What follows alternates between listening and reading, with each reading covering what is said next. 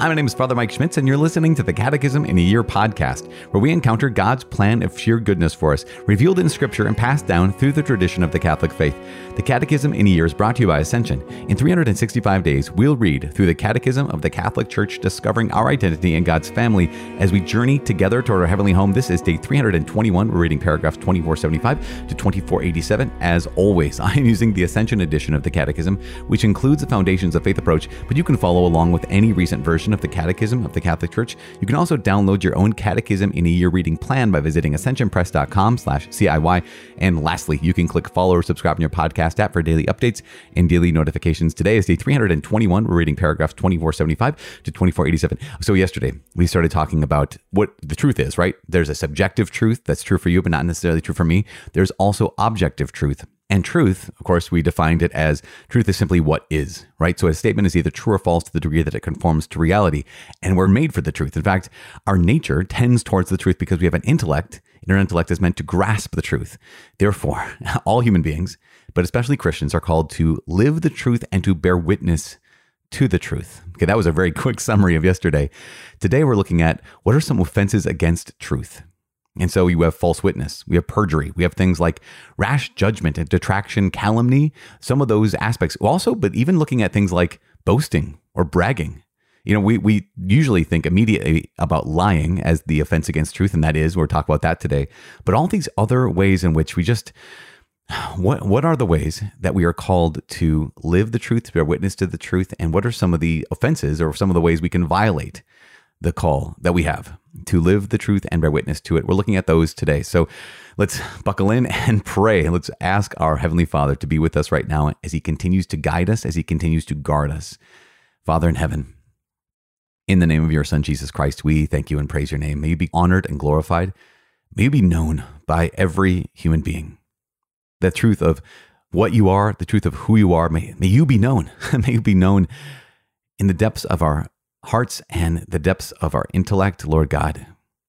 And not only help us to know the truth of who you are, help us to live that truth. And always, Lord God, we ask you to help us to live in humility. And humility is nothing more than telling the truth. Truth of who you are, the truth of who we are, and the truth of reality. Help us to walk in humility before you this day and every day. Help us to walk the truth this day and every day. In Jesus' name we pray. Amen. In the name of the Father, and of the Son, and of the Holy Spirit. Amen. Once again, it is day 321. These are paragraphs 2475 to 2487. Offenses against truth. Christ's disciples have put on the new man, created after the likeness of God in true righteousness and holiness. By putting away falsehood, they are to put away all malice and all guile and insincerity and envy and all slander. False witness and perjury. When it is made publicly, a statement contrary to the truth takes on a particular gravity. In court, it becomes false witness. When it is under oath, it is perjury. Acts such as these contribute to condemnation of the innocent, exoneration of the guilty, or the increased punishment of the accused. They gravely compromise the exercise of justice and the fairness of judicial decisions. Respect for the reputation of persons forbids every attitude and word likely to cause them unjust injury. He becomes guilty of rash judgment, who even tacitly assumes as true, without sufficient foundation, the moral fault of a neighbor. Of detraction, who, without objectively valid reason, discloses another's faults and failings to persons who did not know them. Of calumny, who by remarks contrary to the truth harms the reputation of others and gives occasion for false judgments concerning them. To avoid rash judgment, everyone should be careful to interpret insofar as possible his neighbor's thoughts, words, and deeds in a favorable way. As St. Ignatius of Loyola stated, every good Christian ought to be more ready to give a favorable interpretation to another's statement than to condemn it. But if he cannot do so, let him ask how the other understands it. And if the latter understands it badly, let the former correct him with love. If that does not suffice, let the Christian try all suitable ways to bring the other to a correct interpretation so that he may be saved. Detraction and calumny destroy the reputation and honor of one's neighbor. Honor is the social witness given to human dignity, and everyone enjoys a natural right to the honor of his name and reputation and to respect. Thus, detraction and calumny offend against the virtues of justice and charity. Every word or attitude is forbidden which by flattery, adulation, or complacence encourages and confirms another in malicious acts and perverse conduct. Adulation is a grave fault if it makes one an accomplice in another's vices or grave sins. Neither the desire to be of service nor friendship justifies duplicitous speech. Adulation is a venial sin when it only seeks to be agreeable, to avoid evil, to meet a need, or to obtain legitimate advantages. Boasting or bragging is an offense against truth. So is irony aimed at disparaging someone by maliciously caricaturing some aspect of his behavior. A lie consists in speaking a falsehood with the intention of deceiving.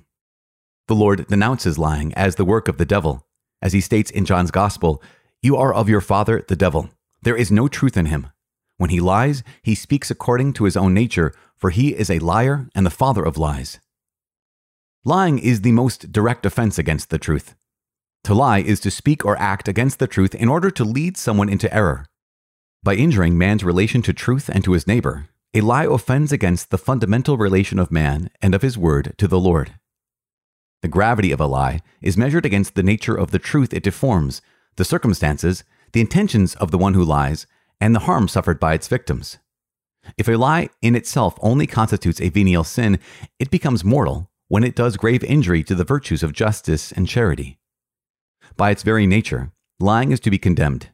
It is a profanation of speech, whereas the purpose of speech is to communicate known truth to others. The deliberate intention of leading a neighbor into error by saying things contrary to the truth constitutes a failure in justice and charity. The culpability is greater when the intention of deceiving entails the risk of deadly consequences for those who are led astray. Since it violates the virtue of truthfulness, a lie does real violence to another. It affects his ability to know, which is a condition of every judgment and decision. It contains the seed of discord and all consequent evils. Lying is destructive of society. It undermines trust among men and tears apart the fabric of social relationships. Every offense committed against justice and truth entails the duty of reparation, even if its author has been forgiven. When it is impossible publicly to make reparation for a wrong, it must be made secretly. If someone who has suffered harm cannot be directly compensated, he must be given moral satisfaction in the name of charity. This duty of reparation also concerns offenses against another's reputation. This reparation, moral and sometimes material, must be evaluated in terms of the extent of the damage inflicted. It obliges in conscience. All right, there we have it, paragraphs 2475 to 2487. I think this is fascinating. I think that to look at all the ways we can offend truth, this is important for all of us. Because there's some things like, oh yeah, of course. Like at the end, we're talking about lying. Like, no, I totally know that that's not good. But what are all the ways that we can offend against truth? So let's kind of do a little quick review.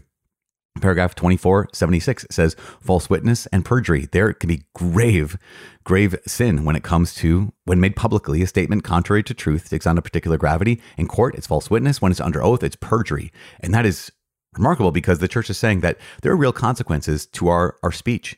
That our speech can even, in court here, it can lead to the condemnation of the innocent, the exoneration of the guilty, or the increased punishment of the accused. That also compromises the juridical process. And so to realize, again, all of these things have consequences. All of our sins have consequences. They have eternal consequences, right? They cut us off from the Lord and they lead us to spiritual death, but they also have temporal or earthly consequences. And it's just so powerful to be able to highlight this. Now, the very next paragraph, 2477, talks about respect for the reputation of persons. That we must have respect for the reputation of persons. And what that does is forbids every attitude and word likely to cause them unjust injury and highlights 3 ways that we can be guilty of this. The first is rash judgment. What's rash judgment? It means even tacitly, like even just kind of like, oh, I kind of sort of, without even thinking it through, I assume is true without sufficient foundation, the moral fault of a neighbor. No one's proven this to me. I just assume as true someone's fault. The second one is detraction. So rash judgment is, it happens more or less, in my mind, that I just kind of like, yep, I see that person and this is what I think. I assume their moral fault. Detraction is, I don't have an objectively valid reason, but I disclose another's faults and failings to someone who did not know them. So basically gossip is one example, but it's a particular kind of gossip where I'm revealing the actual faults of another person to someone that didn't need to know them. So they're true, but I did not have a good reason for this. And then calumny is By remarks contrary to the truth, I harm the reputation of others and give occasion for false judgments concerning them. So calumny is the kind of gossip that's not true. So in this case, you look at this like this. Gossip, detraction would be I'm telling something that's true about another person to someone who doesn't need to know that. Calumny is it's not even true.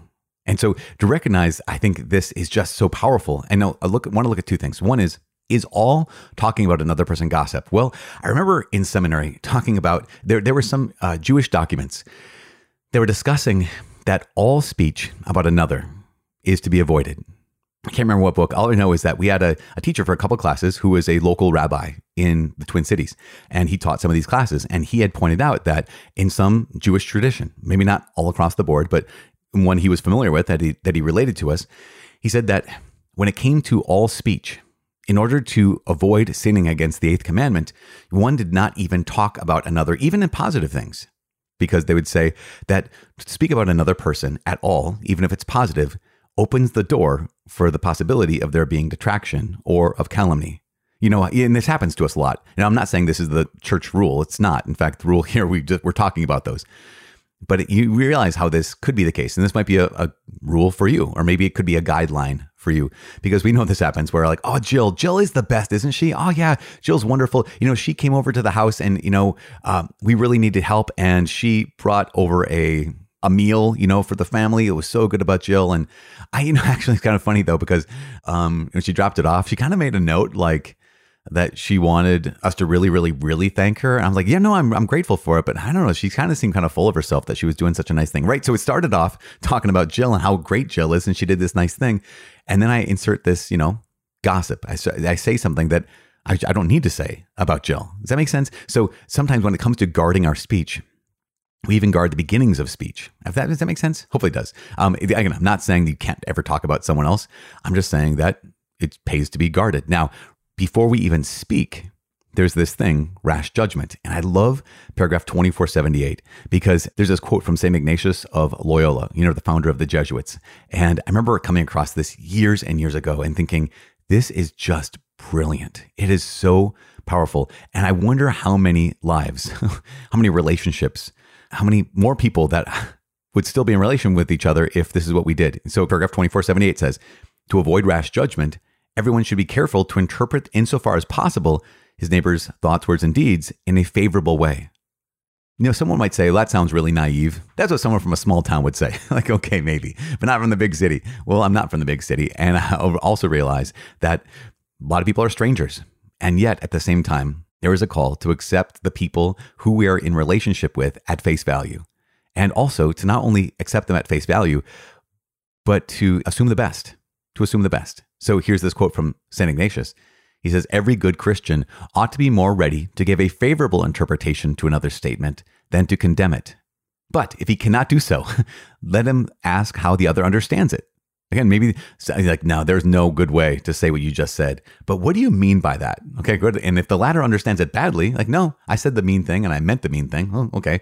Well, then let the former correct him with love. And if that does not suffice, let the Christian try all suitable ways to bring the other to a correct interpretation so that he may be saved. So it's not being stupid, right? It's not being naive. It's not being innocent as doves without also being as clever as serpents. We need to do both. Detraction and calumny, they destroy the reputation and honor of one's neighbor. And honor is a good thing. It's the social witness given to human dignity. And so it offends against the virtue of justice and charity.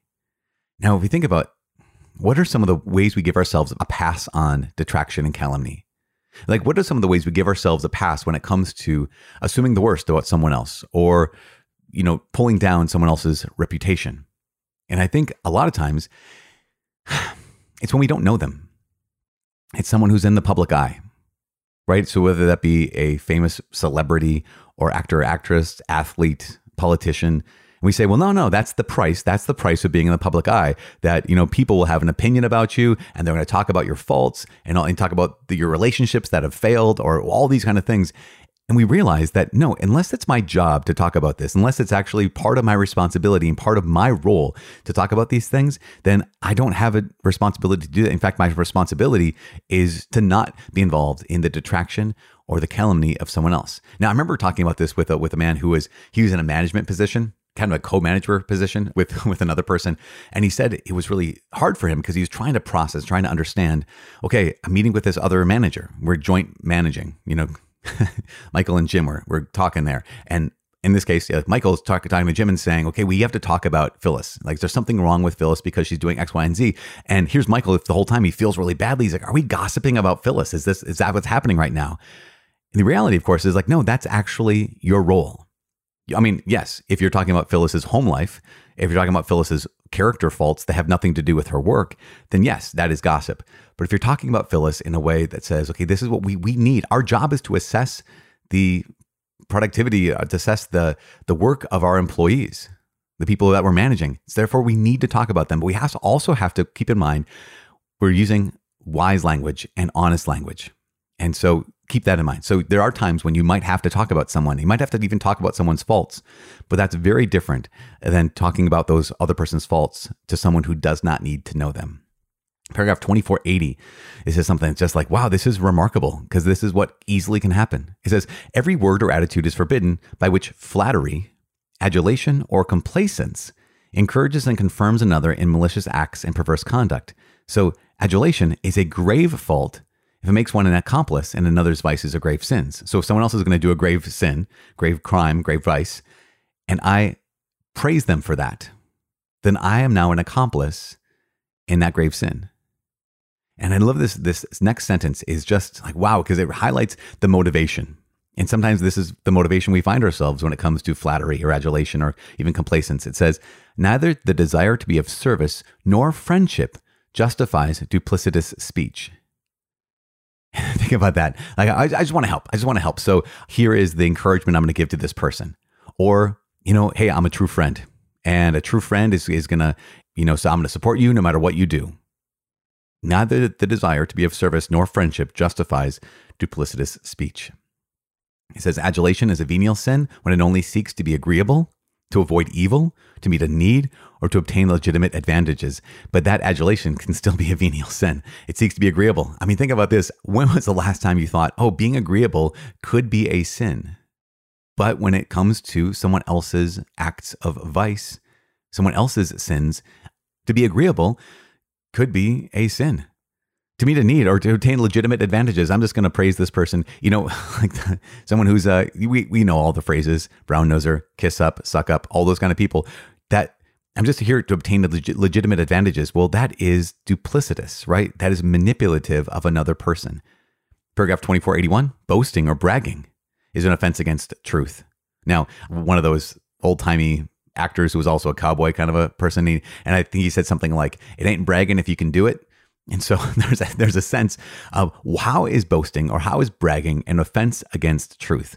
Well, if we keep in mind, think something like this. Boasting or bragging is not just saying that you can do something that is impressive. That's not boasting or bragging. Boasting or bragging would be something along the lines of a violation of humility. And humility, remember, we go back to this. Humility is not saying, oh, shucks, I'm no good. Humility is not looking down on yourself. Humility is not thinking less of yourself. Humility is thinking of yourself less, sure. But humility is living the truth. It's acknowledging the truth of reality.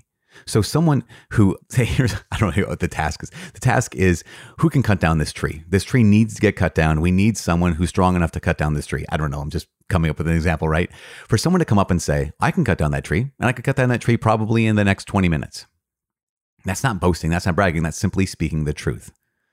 Boasting or bragging would be not living the truth, but extolling or vaunting one's abilities beyond those abilities. That makes sense? Okay, so next then it says, so is irony aimed at disparaging someone by maliciously caricaturing some aspect of his behavior.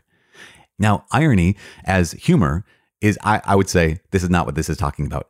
Irony as humor is quite funny. Now, at the same time, keep in mind that like irony as humor oftentimes comes across as sarcasm, and sarcasm can be wounding, right? So can irony be wounding. Sarcasm itself, in fact, comes from two Latin words, which mean rending flesh or tearing flesh, right? Sarx is flesh, and that chasm, making a chasm, is rending the flesh. And so irony as sarcasm can come across in a way that is malicious, a way that hurts another person. Now, not all irony is like that. Not all irony is hurtful. Some irony is comical. Some irony is funny. We're not talking about that kind. We're talking about the irony aimed at disparaging someone by maliciously caricaturing some aspect of their behavior. Now think about this. How often does someone say something? Let's say someone in the public eye, but you also could say, here is an argument or a discussion that you had with someone you love or someone you're related to. And what we might be tempted to do is take something that they said and put it out of context. So here's one aspect, one thing that they're like, making a caricature. You know what a caricature is? Obviously, you could walk by at the fair and there's someone who's drawing a picture of this couple who's sitting in front of them, and they're picking on one aspect of their features and overemphasizing it. So someone has a slightly larger than normal nose. In the caricature has this giant nose. Someone with a slightly larger smile has this giant smile, that kind of thing. So the caricature that is meant to be malicious is taking some aspect of a person's behavior, some aspect of a person's character, and overemphasizing it to the point where now it's no longer true. That's the key. That's why we're looking at this in the context of the eighth commandment. It's taking this one aspect that, okay, on its own might have some merit, we need to pay attention to this, but overblowing it so much or caricaturing it so much that it's no longer true. So again, here's a celebrity, here's a politician, and that politician or celebrity says X. And everyone's like, dogpiling on them because I can't believe they said this thing. Well, what did that mean in the context of everything that they said, not just this one thing? We have a tendency to do that, especially if they belong to the other political party, or especially if that's a person that we don't particularly like. This also happens in our relationships, as I said, the people that we love. How often have you been kind of backed against the wall in some kind of argument or discussion with someone you loved, and they say one thing and you take that and overblow it? That would be another example. You're not hearing everything they're saying. You're taking one thing they said and saying, I'm not going to let go of this. And essentially, you're maliciously caricaturing some aspect of what they said or of their behavior. Hopefully that makes sense. Now, the last number of paragraphs have to do with lying, and that's the most direct offense against truth. It says this in paragraph 2483, to lie is to speak or act against the truth in order to lead someone into error. And that is a great definition of what it is to lie. To speak or act against the truth in order to lead someone into error. Now, the gravity of a lie in paragraph 2484 says it's measured against a couple things. One is the nature of the truth it deforms, the circumstances, the intentions of the one who lies, and the harm suffered by its victims. So whether that lie is a venial sin or that lie could be a grave sin is measured against the nature of the truth it deforms. So as an example, if I am lying about something related to God, that's going to have a greater gravity to it because I'm distorting the nature of the truth of God himself. Now, the circumstances and intentions also affect the gravity of this lie. So the intentions, to look at that and realize, yep, there are times where here's a person who, no, I don't mean anything malicious by this. My intention here is I want to spare your feelings. And so I'm not going to tell you the truth about reality. Now, again, it's still a lie. It is still a lie. At the same time, the gravity of that lie might be mitigated. And the last one is the harm suffered by its victims. If there is a grave harm that's suffered by the person who is the topic of the lie or the one receiving the lie, then of course that increases in gravity. Now, all of this, it says by its very nature, lying is to be condemned. And the deliberate intention of leading a neighbor into error by saying things contrary to the truth constitutes a failure in justice and charity. Now, the big question that comes up almost every time we talk about this is, let's go back in time to World War II and say you and your family are hiding Jews in your basement. And the Nazis come to your door and they ask you, do you have any Jews here? So here's the question. Is lying and saying no in that moment, is that a violation of truth? Is that a sin? Is a Christian obligated to say, okay, I can't tell a lie. Yes, they're in the basement. What is a person to do, right? Because you have, in this case, you have two competing things, two competing goods. One is the good of the truthful speech. The other is the good of keeping innocent human beings alive. Now, I've heard this answered in a couple of different ways, and I'm not going to answer it completely because I've come across some places that have an ongoing argument, ongoing debate when it comes to this, in Catholics coming at this very question from the perspective of wanting to know what is the right thing to do and still disagreeing.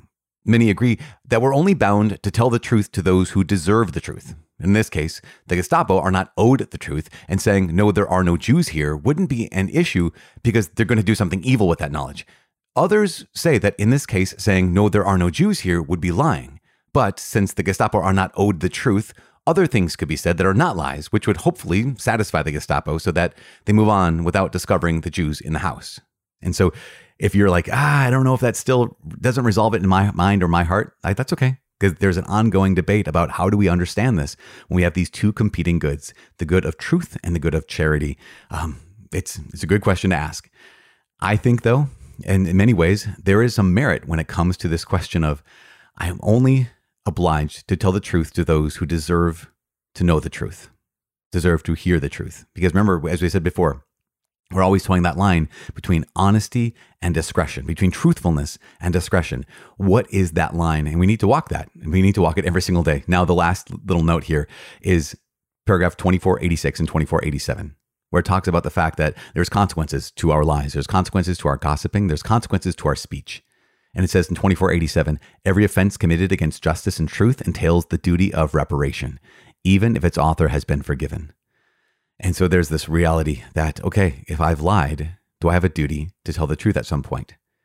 And there are many people who have recognized this. I remember hearing a story of a man. He was driving drunk years before this, and he hit someone and was hit and run. He drove away. The person died. It plagued him. It obviously weighed on him heavily. He got away with it, essentially. Years later, he became a Christian and was moved by this exact teaching. And so after a lot of prayer, after a lot of discernment, after a lot of talking with his family, he went down and turned himself in. And he said, this is the truth. And this family deserves to know, the family of the victim, that I was the one who, in the middle of the night, I was drunk. It was my fault. I chose actions that led to the death of this family member. And it could be that Christians are called to this. It could be that Christians are called to live in this much radical honesty in the course of our lives, this much radical reparation. And that's the big question that we have to be willing to wrestle with, which is, okay, I know I'm forgiven. In Jesus Christ, I'm forgiven. In the sacrament of reconciliation, I've been forgiven. Is there anything more that is required of me? And there can be times when one must do what they can to make reparation for their sins. And so this is the moment today where I'm like, okay, do I need to go back? Now, will it do more damage than it will do help? And that's like one of the questions that we need to also pray through. We need to also discern. Will it do more damage to tell the truth than it would to remain silent?